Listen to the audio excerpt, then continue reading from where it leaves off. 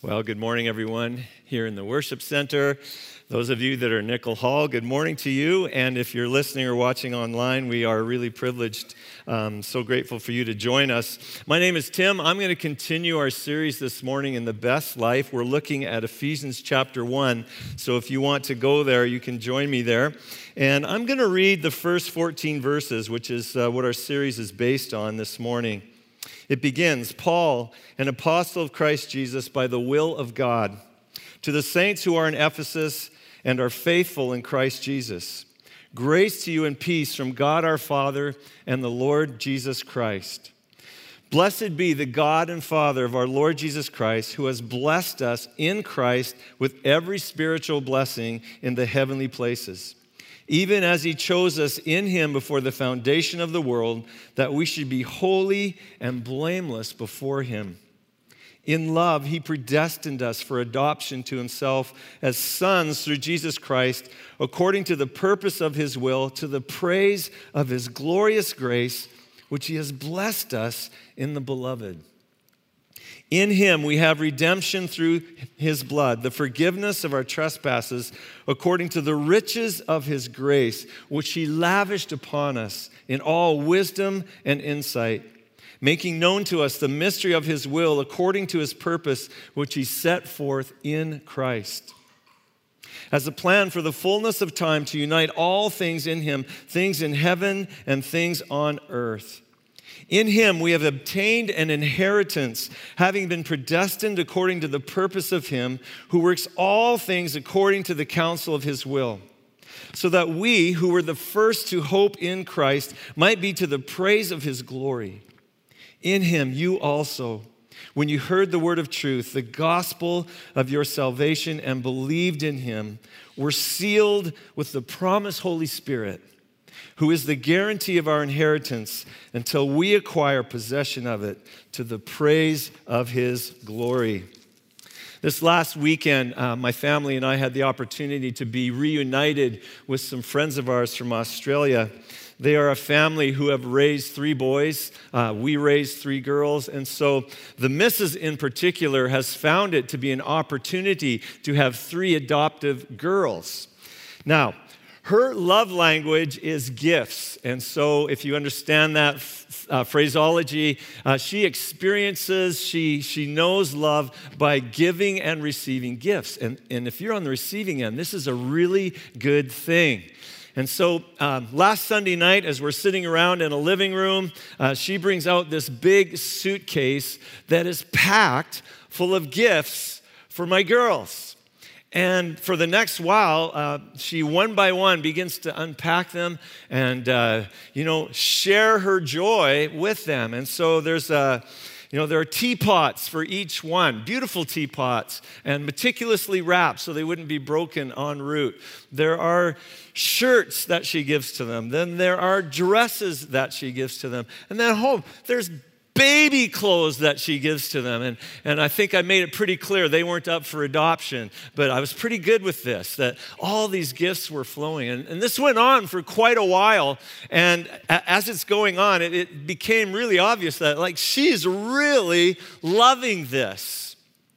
Now, there's always been a deeper undercurrent that such good friends, and the realization that, our girls have been missing their real mom. And in some ways, she is stepping into that place and providing some of that love, maybe that they've gone missing. But you can just see the joy and the contagious smiles on her face as we're all sitting there taking it in. I got nothing, but I was really happy for them. And as I'm sitting there reflecting, and of course, when we do a series here at Central Heights, I'm soaking in the scripture that the series is based on, and I couldn't help but think how this is a picture of Ephesians chapter 1 and the verses that we've read from verses 3 to 14, how it's showing us, Paul is trying to communicate to us what kind of God we have and the gifts that he gives us, and that his disposition towards us is to bless, that he is lavish, that he's gracious.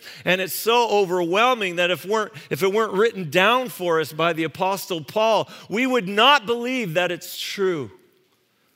Loving, gracious, lavish, overflowing towards us. This is the kind of God who is our Father when you place your faith in him through the Lord Jesus Christ. This morning, we're going to focus on verses 7 and 8, and I think we see this lavishness, this graciousness of God most clearly as we see how God has addressed the darkest and most difficult part of us.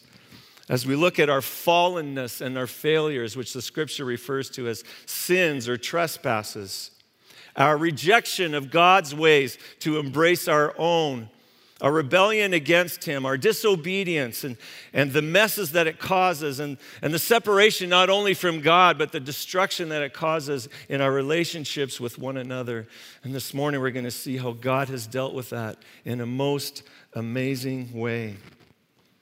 Now, a number of you know that I was on a break over the last couple of weeks, so I was gone, and during this break, it just really seemed like a sort of a God connection, but I found myself relating to a person. We got together on 2 or 3 occasions and entered into some pretty deep conversations. He was not a follower of Jesus Christ, and we had a discussion one night over dinner, and then we decided to get together again over coffee, and our conversation went deeper, and we talked about Christianity. I shared with him the gospel story right from the beginning of creation, and as we talked further, it became really obvious to me in some of the things that he said that his understanding, his picture of God was all about judgment. And that his view of God was that it was God's disposition not to be gracious and lavish and blessing, but it was God's disposition to be condemning. And so we talked about this and, asked the question, well, does God judge? And I would say the better question is not does God judge, but in the end, will God make things right? Will there be justice? Because you see, we all want and hunger and yearn for justice. We want things to be made right in our world. Would there be justice if a person like Hitler, who has done so many atrocities, the only justice to him is that he committed suicide? Is it all right if somebody, there's a rapist or a murderer or a child abuser and they get off on some kind of technicality? Is that feel like justice to us? Don't we want things to be made right in those situations? Miroslav Volf, who lived in Croatia during the Yugoslavian war, when he writes about God and judgment, he says, it takes the quiet of a suburban home for the birth of the thesis that nonviolence and God's refusal to judge. He says, in a scorched land soaked in the blood of the innocent, it will invariably die. Last summer, just being with people in Iraq and listening to some of the stories, how people have suffered and been persecuted by ISIS, it just seems so obvious to you that if there's no justice in this world, in this life, then that's pretty cruel. See, we want justice. There needs to be justice. It's just that in our desire for justice, in a relationship, when we think about God, if we often think about and make comparisons of the most evil people that we can think of, that they deserve justice. But when you bring it into the context of a holy, perfect God, there is none of us that can stand before him without guilt and without blame and in some way deserving of justice. This is the way it is. And throughout Scripture, we see that God is consistent, that he will judge sin. He'll bring everything into account. He will make things right. The Hitlers of this world will be brought into perfect justice. It's just that none of us can stand before him as blameless. We have been unable to live lives that are blameless before him, and we deserve some form of justice and to be separated from his sight. In Romans chapter 3, it talks about how the law makes this obvious. So in the Old Testament, in order for God's people to have a relationship with him, he gave them the law. And the law really was a form of grace in the Old Testament. It made a way for them to be able to relate to God. But the law also made very clear to them their inability to live up to the law, that they were incapable of living in a way that would be right before God. It helped them instead to see their failures more clearly. Paul writes about this in Romans chapter 3. Now he says, "Now we know that whatever the law says, it speaks to those who are under the law, so that every mouth may be stopped." In other words, if we would think and come before God and say, you know, I've done really well, I've lived a good life,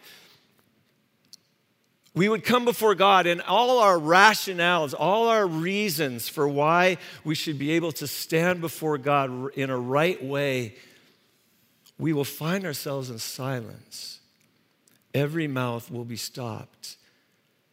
And the whole world, from those who are the worst to those who are living good lives from our standpoint, the whole world may be held accountable to God. And what the law does is it brings us to a place where we recognize sin. This is the purpose of it. And we will have no excuse. Now, I don't know if you've ever been pulled over by a police officer because you've been breaking the law, even slightly, right? Just a few miles over the speed limit, and you get pulled over by the police officer. Have you noticed what happens as the lights are flashing behind you and you're pulling over? What happens? What's going on in your mind? What are you formulating? You're formulating an excuse, right? Isn't that what's going on? I know I do that. Okay, what's my reason? What's my excuse? Oh, I didn't know the speed limit. I have to go to the bathroom. The guy behind me was tailgating me so much, I had to speed up to get away from him. And, we just come up with these excuses. And Paul says in Romans, we're going to be before God and we'll have nothing to say. There's going to be no excuses. Every mouth will be stopped. This is our position if God doesn't do something. Our lives would be so hopeless, they'd be so dark if God hadn't done something. But what we read in Ephesians 1 here is that God, out of the riches of his grace, has lavishly done something that changes the whole situation. What we could never do, Jesus has done. Ephesians 1 verse 7, in him, speaking of Jesus, in him we have redemption through his blood, the forgiveness of our trespasses, the forgiveness of our sins. The word redemption comes from, in the Old Testament, when there was a slave and somebody wanted to set that slave free, it was called a redemption. And with that, there would be an exchange. There would be a price that would be paid. These are the overtones that are flowing into this New Testament expression. There was an exchange or a payment. Now think about even the language today that we use when somebody offends you, when somebody's hurt you, when they've wronged you, and some of the things sometimes that come out of our mouths like, you're going to pay for this. That's going to cost you. I'll get even. Those are the kind of things we say. God's word says to us, in him we have redemption through his blood. The payment, the means of exchange, we are made to clearly know here. It is through the blood of Jesus Christ. Now, if you're new to Christianity, maybe you came with a guest this morning, and even today, I don't know if you noticed, one of the songs we sang talked about blood. And, like Christians sing some songs at first blush seem really weird, like, nothing but the blood of Jesus. That's an oldie. It's your blood that cleanses me. Do you know that one? Some of you people that have been in Christianity for a long time, you know it, and you probably never thought twice about, wow, like, doesn't that seem sort of at first blush sort of like strange if you were just walking in off the street? Blood. Why are people talking about blood and even singing like praises around blood? What is that all about? Well, there's a whole backstory to blood that Paul's talking about here in Ephesians 1. Blood in Scripture represents life. And in particular, when blood is shed, it's the giving of life for something. So somebody gave his life, his blood, to make something happen. Freedom was purchased through blood. Now think about this, because I think we can get this in a modern day context. You know, every November rolls around, we have a Remembrance Day, and what we do is we remember those soldiers that fought for our freedom. They shed their blood so that in exchange for their blood, we could be free. Paul is saying in a much greater way, Jesus Christ has shed his blood to purchase a freedom. Now, I was with a former Muslim this week, and we were having lunch together, and he just, as we were talking, he just, we weren't even talking about the subject, but he said, the one thing that was keeping me from Christianity was what we're talking about right now, the idea that God would allow his son to suffer, or that he had to somehow shed his blood so that people could be all right with him. But he believes it now. He believes it because at the very heart of the Christian faith is that for God so loved the world that he gave us his only begotten son. And when that phrase, that giving us his son, is he's giving us his son, in context, if you read it in John chapter 3, he's giving us his son to be our Savior through sacrifice. In him we have redemption through his blood. This morning I want to say that we're going to unpack a statement that gets at what Paul is writing here. Jesus, his substitution, Jesus' necessary, final, and transforming substitution is what sets us free. So at the beginning, at the heart of what Paul's talking about here with blood, is that there is a substitution that has taken place. What we could never do, Jesus has done for us. And so we see the backstory of that in the Old Testament, where there was, God allowed for animals and the shed blood of an animal to, in a sense, stand in the place for humanity so that their sins could be forgiven. The most remembered story in the Old Testament is the deliverance of Israel from Egypt. And in that story, there were 10 miracles that God did, and so that Pharaoh would finally let the people of Israel experience freedom. And the last thing, the last judgment that happened was that God was going to come through the land, and in the darkness, the firstborn of every family, of every animal was going to be slain. But those who believed in God, those who would put their trust in him, if they would believe God's messenger, Moses, and what he said, they would take an unblemished lamb, they would kill it, and they would take its blood, and they would wipe the blood on the door frame. And that night, when judgment came, God would pass over their home, and there would be no death in their home. And year after year after year, and to this day, the people of Israel remember that occasion, celebrated as the Passover, to remember how through the blood of the Lamb, God passed over them. Soon after that, God met with Israel on the Mount Sinai, and he gives them this law, this way of relating to him. And at the core of that, so much central to that, is the sacrifice of animals, blood to be shed. The people would be constantly looking at blood, seeing blood as the priests sacrifice animals. And this went on year by year by year. And there's a Day of Atonement where they sacrifice a lamb in particular for the sins of the whole nation. But it had to be done every year. It's ongoing. Every day they did stuff. Every year it's going on and on and on. All of this was pointing to something, pointing to someone. His name is Jesus. In him we have redemption through his blood. Substitution. Jesus would die in our place. This was not only a substitution, it was a necessary substitution. We are told in Scripture that the Lamb of God was slain before the foundation of the world, referring to Jesus.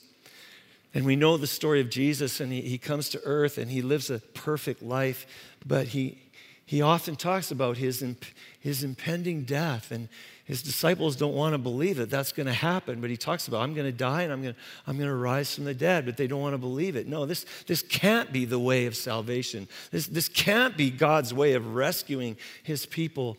But on that final night before his crucifixion, we find him in Matthew chapter 26. He's there in the garden, in the Mount of Olives, and he's in agony. He says, my soul is in agony. And some of his disciples are there with him. And as he's praying to the Father, he says, Father, if it's possible, will you please let this cup pass? Nevertheless, not as I will, but as you will. If it's possible, God, can we do it some other way? But there was no other way. The death, the sacrifice, the blood of Jesus to be shed had to happen. It was necessary. Jesus was born to do this.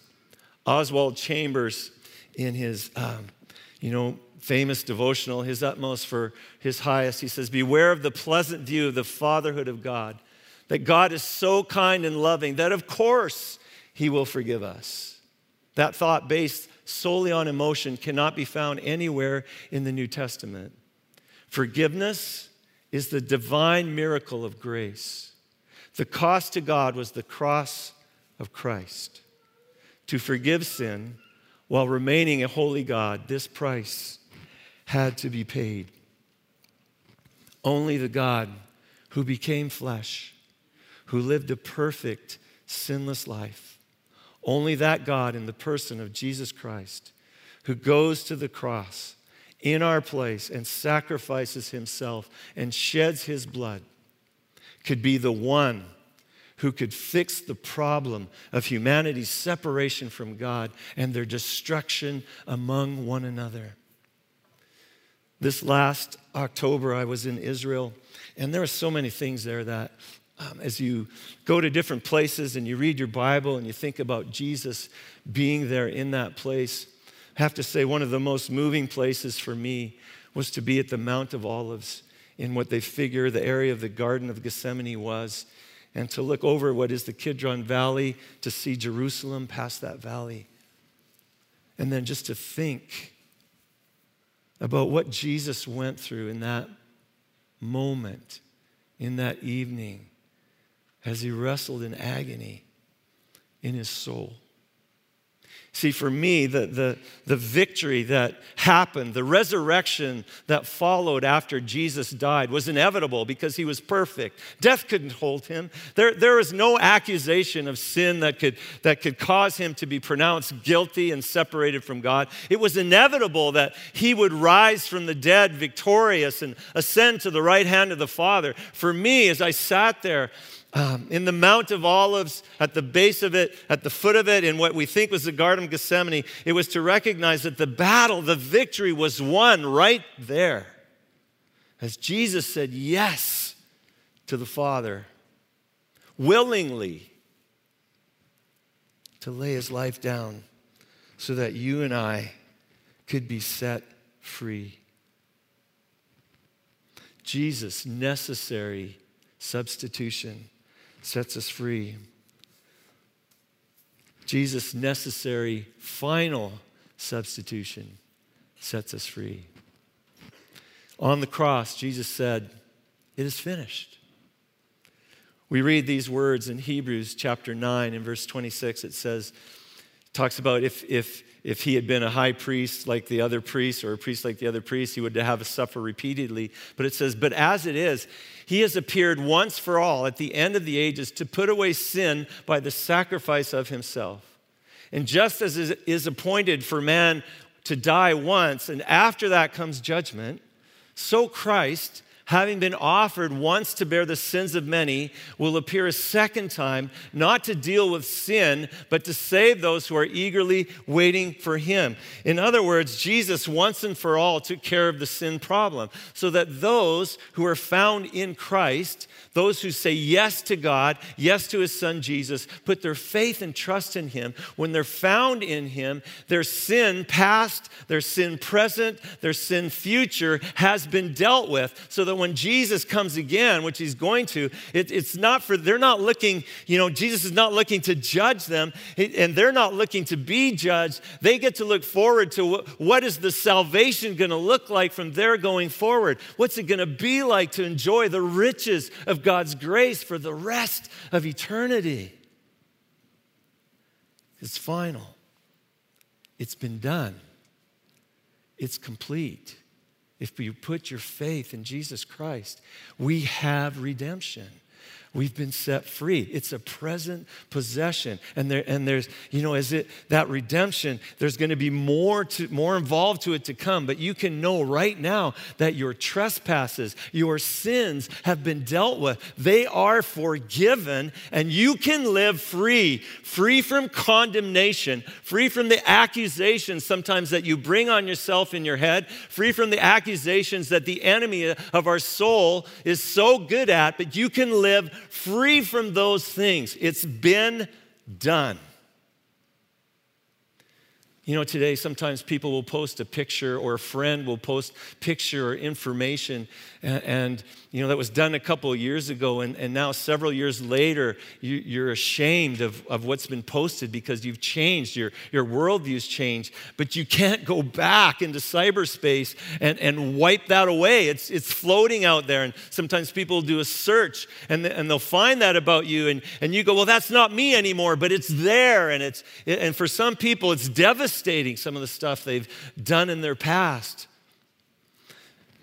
But if we were to Google, Tim sins, you'd find nothing.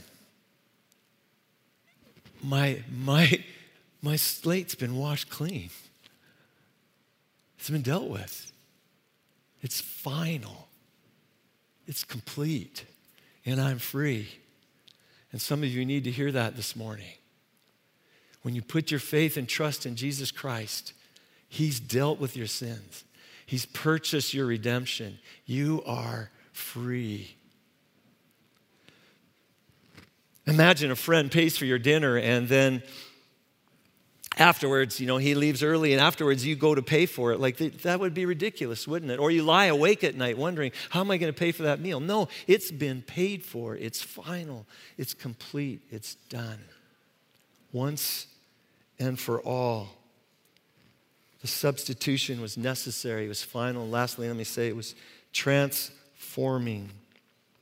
In Hebrews chapter 10, it talks about this, that there has been a new covenant. As I pick it up in verse 15, it says, let me start in verse 14. For by a single offering he has perfected for all time those who are being sanctified.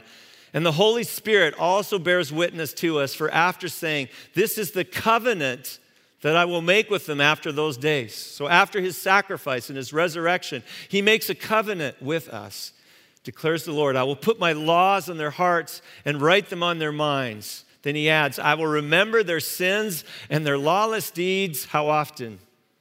No more. Where there is forgiveness of these, there is no longer any offering for sin. It's complete and it's done. And this is so final, but it's also transformational, because this blood of Jesus that was shed for us, that took care of our sin, also inaugurated a new way of relating to God, a new covenant whereby God has given us a new heart with a new disposition to obey God. His laws are written on our hearts, and he's given us his Holy Spirit so that we can now live not only freed from the penalty of sin, but we can begin to live victorious over the power of sin. And in a relationship with God where we have free access to him to walk into his presence at any time we want and commune with him as a father does with his children. That's why there's adoption. That's why we can stand holy and blameless in his sight.